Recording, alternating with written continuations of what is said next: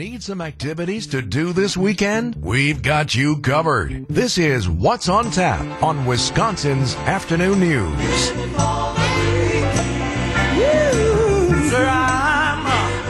All right. What's going on this weekend? You know how much I love music. Mm-hmm. This weekend is the Wisconsin State Polka Festival. How fun. 44th anniversary of the Wisconsin Polka Festival this weekend, celebrating the polka as the official dance of Wisconsin. You can enjoy dozens of performances by polka bands, and don't be shy, there are free dance lessons, so you can join in. There we go. I knew Adam Roberts would find me some music. This puts you in a good mood. How can you not smile when you hear polka music, It right? helps. It helps. It is happening Friday through Sunday at the Sterling Chalet in Richfield. This kind of reminds me of Polish Fest. Yes. That is coming up it? June 9th and 10th, I think. Yeah, it's always a good time. We used to broadcast out there every year. It was fantastic. We'd get free vodka. That was fun. We did. They brought big bottles of potato vodka and left them with us. I like the Tishke beer they serve as well. We need to go back there. Okay. Let's, if marketing's good. listening, So that's your Polish Fest primer is this weekend at the Wisconsin State Polka Festival in Richfield. You can take part in Armed Forces Day celebration. One way to honor American military members, stop by the Harley Davidson Museum Saturday. They're going to be featuring the Wisconsin Warrior Challenge. You can experience interactive military displays and participate in the Support the Troops ride. And they also have military gallery talks at 11 and 2. And you can learn the history of Harley Davidson in the military, including HD's. They played an essential role in the World Wars. That's cool. Yeah, Saturday, 10 to 3 at Milwaukee's Harley Davidson Museum. Told you I love music. She's back. Patti LaBelle. Oh, yeah. Remember in December, she had to stop her show in the middle due to what was luckily a false bomb threat, but it really displaced a lot of people. Patti, back in Milwaukee, singing on stage Saturday night at the Riverside. She's a dynamic singer, a multiple Grammy Award winner. I'd say she's earned her nickname, the Godmother of Soul. That'd be See a fun her show. Saturday night, 8 o'clock, Riverside Theater in downtown Milwaukee. And for the nature lovers, you know how much we always say, don't let the Milwaukee Domes go away. They're a wonderful place to spend time. Well, here's a reason to go. Metamorphosis, the Lives of Frogs and Butterflies show. Lovely. You love the frogs, don't you, Greg? I do like frogs, yeah. Frogs are rad. This is a great place to experience them. Stroll among colorful flowers, hyacinths, pansies, hydrangeas in bloom, illustrating the life cycles of frogs and butterflies. Just like polka music makes you smile, I think butterflies butterflies too. Have you ever had frog legs? I have in New Orleans, yeah. Were they good? They're delicious. Did you like them? them? I think they were fried the right way, so yeah, they were Is good. it like a chicken wing almost, if it's just deep fried? Nothing like that What really does it at taste all. like? But chicken. But you just said it wasn't like a chicken wing. You mean the shape? You have to say it tastes like chicken in order to get people to eat it. Yeah, I don't think I'd eat that. Okay. Well, maybe I'd try it. Yeah, from the guy who ate a scorpion at the Wisconsin State Fair. Part of one. Part of one. Deep fried, Still baby. swimming around in his stomach. Yeah, I feel lightheaded just thinking about that scorpion. I don't know when Wisconsin has a Frog Leg Festival. I know when the Cheese Curd Festival is, Strawberry Fest. I'll look into the Frog Leg Festival. But in the meantime, see some live ones. Metamorphosis, the Lives of Frogs and Butterflies show, now through Monday the 29th, Memorial Day, at Milwaukee's Mitchell Park Domes. Where you guys had your wedding reception. We did have our wedding there. There were no frogs in attendance. There were 2 racing sausages, however. And lots of flowers. Lots of flowers, yes. We saved a lot on the flower budget because it was all decked out for the holidays. It's called wisdom, and you supported the county parks. Probably a butterfly hiding in there somewhere, too. Could have been. We'll have this information on WTMJ.com if you want more. I love it. That's what's on tap. It's 5:14 at WTMJ. Up next, Charles Benson. We've talked a lot about the pension crisis in Milwaukee. Does anybody really know what the hell that means, when it started, what that's all about? Charles Benson does. He's with us up next, plus some perspective on what's happening with the shared revenue proposals in Madison. That is straight ahead on WTMJ. It's 5:14. There's a whole lot going on in Madison. So Republicans yesterday in the Assembly managed to pass a shared revenue proposal with some provisions in there that Democrats all voted against and that other Republicans say will not fly, including whether or not the whole proposal about shared revenue goes to referendum.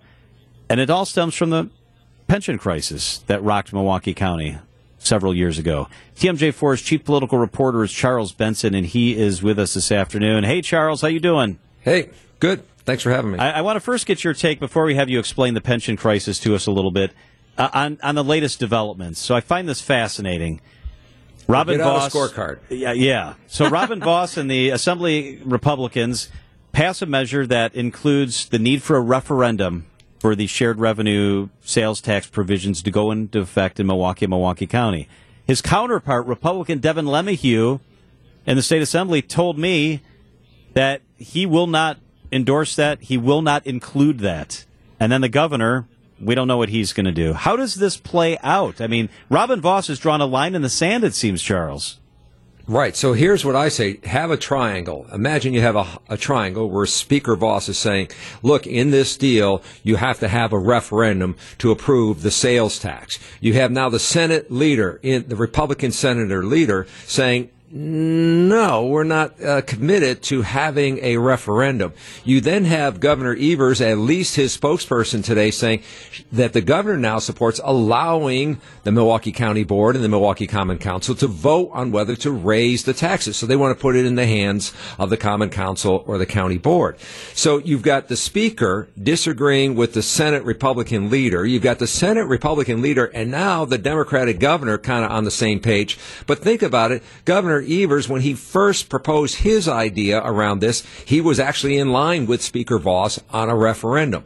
What does that all mean? Things are changing. And what it really reminds me a lot, John, and I think you were there at that time, the tough negotiations that went around trying to build the Brewer Stadium. There were a lot of moving parts. There were a lot of people involved. And with this one, too, you've got the normal sort of, politics being played in Madison, but you also have a mayor of Milwaukee and a county executive. There's a lot of different players here, and things are changing.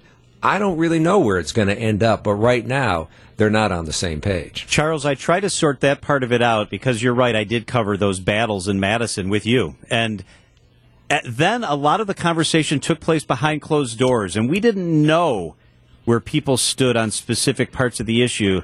So I'm struck by the fact that the speaker, a very powerful figure in Wisconsin, comes out on the record and says, I'm done negotiating. I will not change my bill. This is what's in it. And then LeMahieu comes out and says, basically, I can't support a referendum. Right. I mean, I just don't know where we go from here. They're both so firmly on the record. Well, and that's what's interesting. But, John, you and I have talked about this. Remember the first get-together when Speaker Voss comes in, has a lot of his Republican members behind him. I think the Mayor Johnson was there, county executive. They hold this first big sort of like, hey, we've got something here. We think we've got a deal. Let's move forward. And at that time I said, where are the senators? Where are the senators? And then yesterday you saw Speaker Voss out there on the Capitol steps saying, we've got this deal. We're done negotiating. Here's the plan. We're going to go in and vote for it. But again, where were the senators? And it's been fascinating to me that when we see a lot of these stories playing out, that we don't see senators standing there, especially Senator LeMahieu, standing there with Voss saying, yep, we've got a deal. And so right now, I think the interesting negotiations are between Voss and LeMahieu, if there are negotiations going on. And Charles, one of the reasons we're talking about all these finances and shared revenue is because the state and the city need money. And you just wrote an article about Milwaukee's pension crisis and illustrating the dynamics of that. What is it that we need to know about that to understand this? Well, it really is a deep dive. I was really fortunate to talk to Rob Hankin, who's over at the Wisconsin Policy Forum. He's written 30 pages on this issue. I did 3 minutes, okay? So, it really is a deep dive. It takes a lot to understand here. But the reason why one of the reasons why the city is in this fiscal crisis is because it has an obligation to city workers, especially police and fire, who make up the bigger costs of this pension, to say to them when they retire, they're going to get their retirement benefit. And over time, this pension fund ran into some trouble late 2000s because of the economy. The expectations on how fast it would grow and how quickly it would grow fell off that pattern and that chart. And that's what caused the city, which only has a limited amount of resources through property taxes or shared revenue, to start making up the difference. Well, guess what? They didn't have enough money, and it was coming due. It was going to be due this year. 2023 was going to be the big year where they were going to have a lot more money to put in there. Fortunately, because of COVID relief money, federal dollars, and some pre-planning, they've been able to postpone that now to 2025. So the city is saying to the state, yes, we need money to help with more core services, but the one fiscal issue they have is to meet its obligation to its city workers in their pension to pay and put enough money in so people can retire on that pension.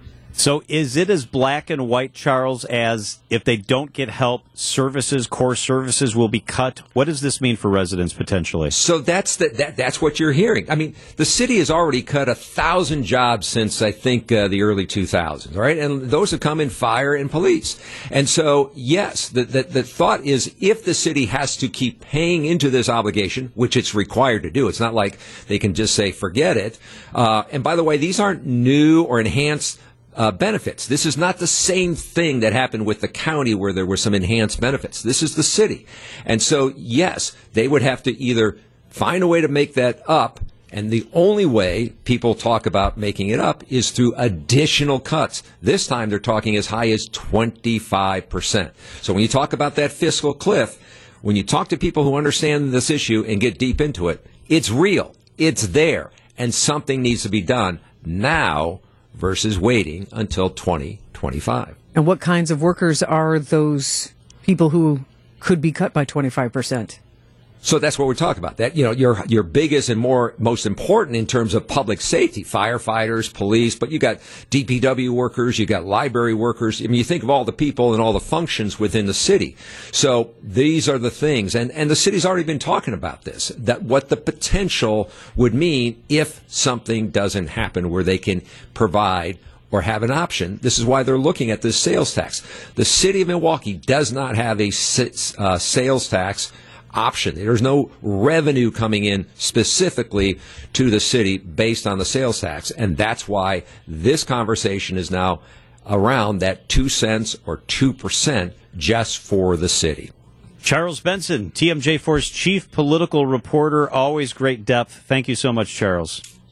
You're welcome. Wisconsin's afternoon news on WTMJ.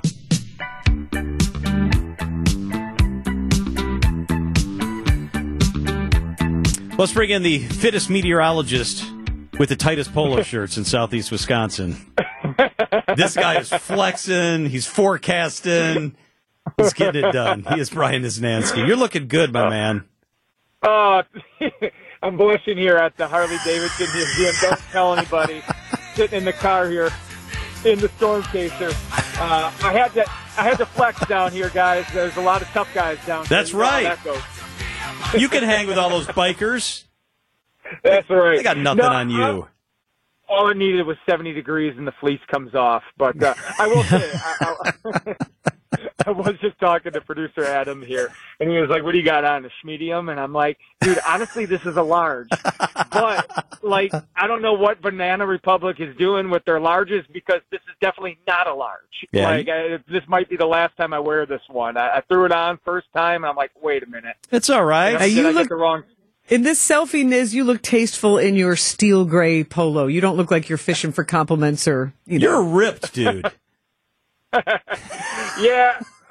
Start doing some push-ups and really impress the bike riders right. tonight at bike night.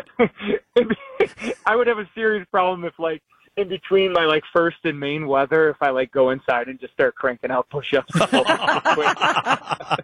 that would be outstanding.